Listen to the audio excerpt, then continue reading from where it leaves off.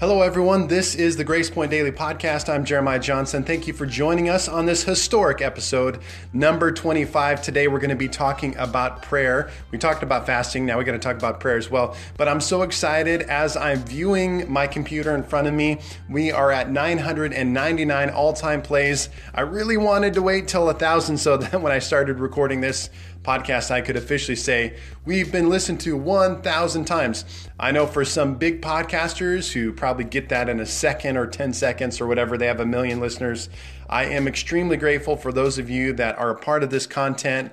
Once again, our vision is to give you daily encouragement for your daily walk with Christ. Got to give a quick shout out to Greg and Kelly Craywick. They were inspired by the Grace Point Daily Podcast and started their own called Committed to Christ. So again, they are doing that via Anchor, and you can find it on all the platforms. Committed to Christ. Kelly and Greg and Kelly Craywick, Greg, Kelly, we love you. Check it out. It's got 3 purple crosses. There's a couple other Committed to Christ podcasts, so check that one out. It's a great interaction between a husband and wife, just speaking their heart and what's going on inside of their life. So thank you. Well, I want to talk about prayer. Obviously, you can't talk about fasting without talking about praying. And we're in this mode of Christmas season, but we're preparing ourselves to get ready to pray and to fast and to seek God's face for a brand new year. So I want to encourage you, whether you go to Grace Point Assembly of God Church or whatever you're doing, how are you preparing yourself and getting ready to seek God in a new way in a new year? So there's a lot of ways that we could talk about prayer, but I'm going to do it from 2 different aspects. Number 1, I began reading a book called How to Pray by C.S. Lewis. Now, as I began to read this book, the one thing that I quickly was able to see and understand and recognize is that I am not a scholar. I love C.S. Lewis. Man, I'm a huge Chronicles of Narnia fan. He has some other great books, Screwtape Letters, many others, but I am not a scholar. And he approaches prayer in this book from a very scholarly approach. And it's almost, if you read this book, I was reading this book to my girls. When I started reading it to them, I was a little cynical. We were kind of like, I don't agree with what he's talking about here. And so you have to read the whole book because he's starting to work through a very interesting process that requires you to think about prayer. So the first thing he began to talk about, can prayer be proven to work? So does prayer even work? And he was kind of, again, maybe in a cynical or not so cynical way, kind of asking the question, does prayer even work? I mean, he talked about times when we pray and it works and times when we pray and it doesn't work. So scientifically, does prayer work? And I'm sure we've all felt that way before, right? There's been times and moments when we're praying, we're seeking God, and things are happening and things are moving. And then there's also times when we are praying and it seems like absolutely nothing is happening. And I've been there before, and I'm sure we've all been there before. And Lewis is starting off with kind of a negative bent. I don't want to say negative because when you start reading through the book, he comes around. But really, kind of what some of you may have questioned, well, why do I pray? Does it even work? I prayed yesterday, I prayed the day before, I've prayed other times in my life, and it didn't work, so why should I pray? And you know what, that's a valid question, and it's not something that many other people haven't asked the same question. Go to the book of Psalms. There were times when the psalmist, David and others were worshiping God and like, man, God's so amazing. And then there were times that they're like, God, where are you? I feel like you have completely abandoned me. That shouldn't stop us from praying. It doesn't mean that something isn't happening in our prayers. It's not an excuse that to mean that, if we're praying and something doesn't get answered, it's not an out. It's not an excuse. Prayer does work, but it's a valid question, and I'm sure it fills our minds sometimes when we are praying, right? Because there's some of you, even as you listen to this podcast, you're like, well, I've been praying for this person or that thing or that issue for a very long time. But then secondly, he goes into another chapter talking about why make a request of God if he already knows what we need. So now, again, it's almost kind of like a double negative where he's like, well, first of all, does prayer get answered? And second of all, why should we pray if he already knows, if he's already in control, he's in control of the whole universe, he dictates and determines what is going to happen, then why do I even need to pray? Again, kind of in a sense, a valid point. But I'm going to read just a little section from the book because I thought it was interesting. He said, that is why God has retained a discretionary power of granting or refusing it, except on that condition prayer would destroy us. It is not unreasonable for a headmaster to say, such and such things you may do according to the fixed rules of this school, but such and such other things are too dangerous to be left to general rules. If you want to do them, you must come and make a request and talk over the whole matter with me in my study, and then we'll see. So again, see how Lewis, he's just approaching such things in a very scholarly manner. But I do love this point that he brings up, is that prayer is this one discretionary element of God, if you will, that when we seek him, he can alter, he can shift things, and things are affected, can be affected, and will be affected by our prayers. So that's just kind of his take and his opinion.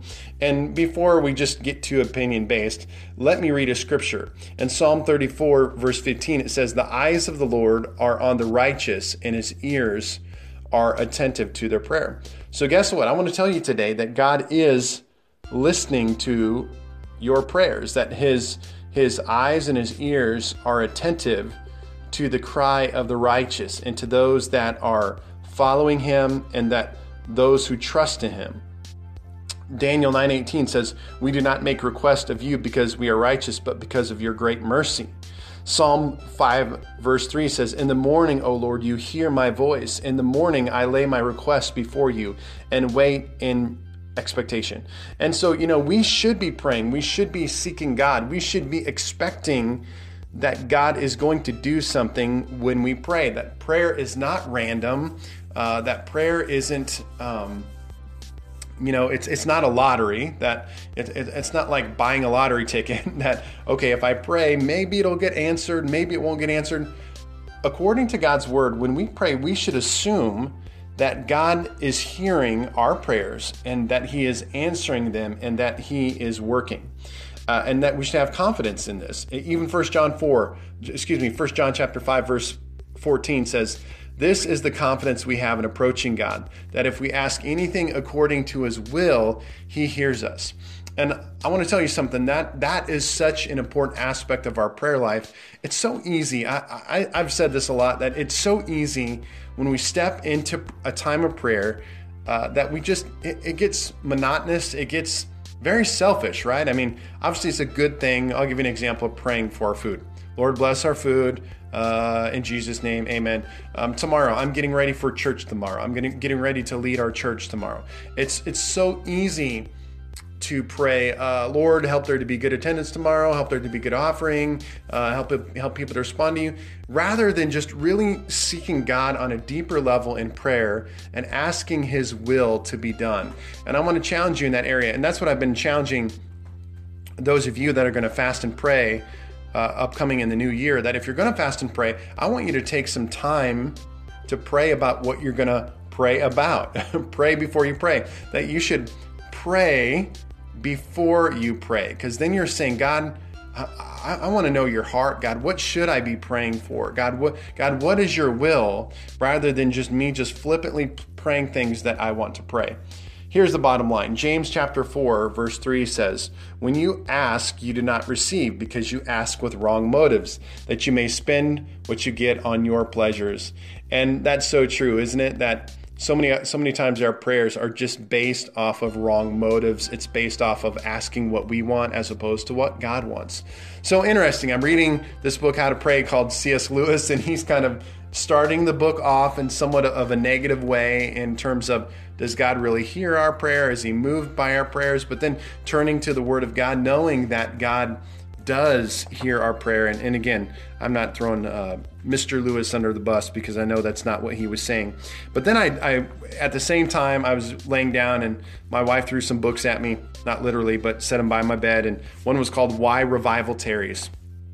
And it was by an author, a revivalist of old, an evangelist named Leonard Ravenhill.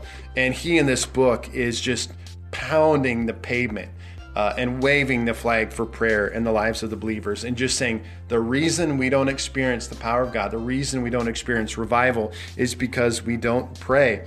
And I love just some quotes I'm going to read for you. He said, prayer affects God. I love that simple phrase. prayer affects God. So I want to encourage you the next time that you go to pray, it is affecting God. Prayer affects God. Other things don't affect God, but prayer absolutely 100% does.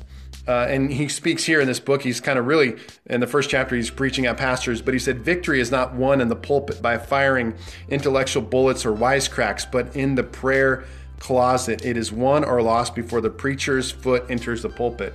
And man, when I read that was convicting for me as a pastor, because sometimes as a pastor, we're so focused on preaching a cool sermon and thinking in our brains like, oh, I wonder if people are going to like this sermon. I hope they like it, rather than saying, you know what, I'm going to pray. God, I'm going to hear your voice. I'm going to listen to you. I'm going to ask what it is that you want me to preach. And I'm going to do that instead. He even said in this chapter, for those churches that hire pastors, do we ever ask pastors how much they pray or how long they pray per day? Or is it just about all of their, things that they have done, all of their numeric, their metrics, how big was your church, or really what is your prayer life like? Do we care about that? And then in the second chapter also, he says, no man is greater than his prayer life. Wow, isn't that a powerful statement? No man is greater than his prayer life. My life will only be as great as my prayer life is. That's convicting. That makes me close the book and say, God, I don't pray enough. How many of you would confess that right now as you listen to this podcast? You'd say, man, I don't pray enough. I don't seek God enough. I need to pray more. The secret of praying is praying in the secret. A sinning man will stop praying, and a praying man will stop sinning. Just giving you little quotes that he put along the book here. Just that when we're walking in prayer, this is when we're powerful. This is when we're holy. This is when we're righteous. This is when we're most effective in our spiritual walk. This is when we're encountering God. So I want to encourage you, start praying, seeking the Lord. Listen, I understand it's difficult. I have 4 kids. I have a wife. I have a family.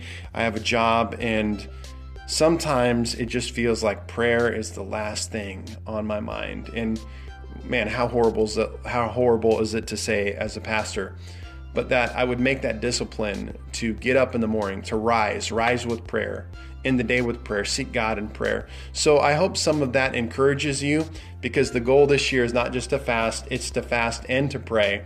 And it's actually to make both of those things a regular part of our lifestyle. Amen.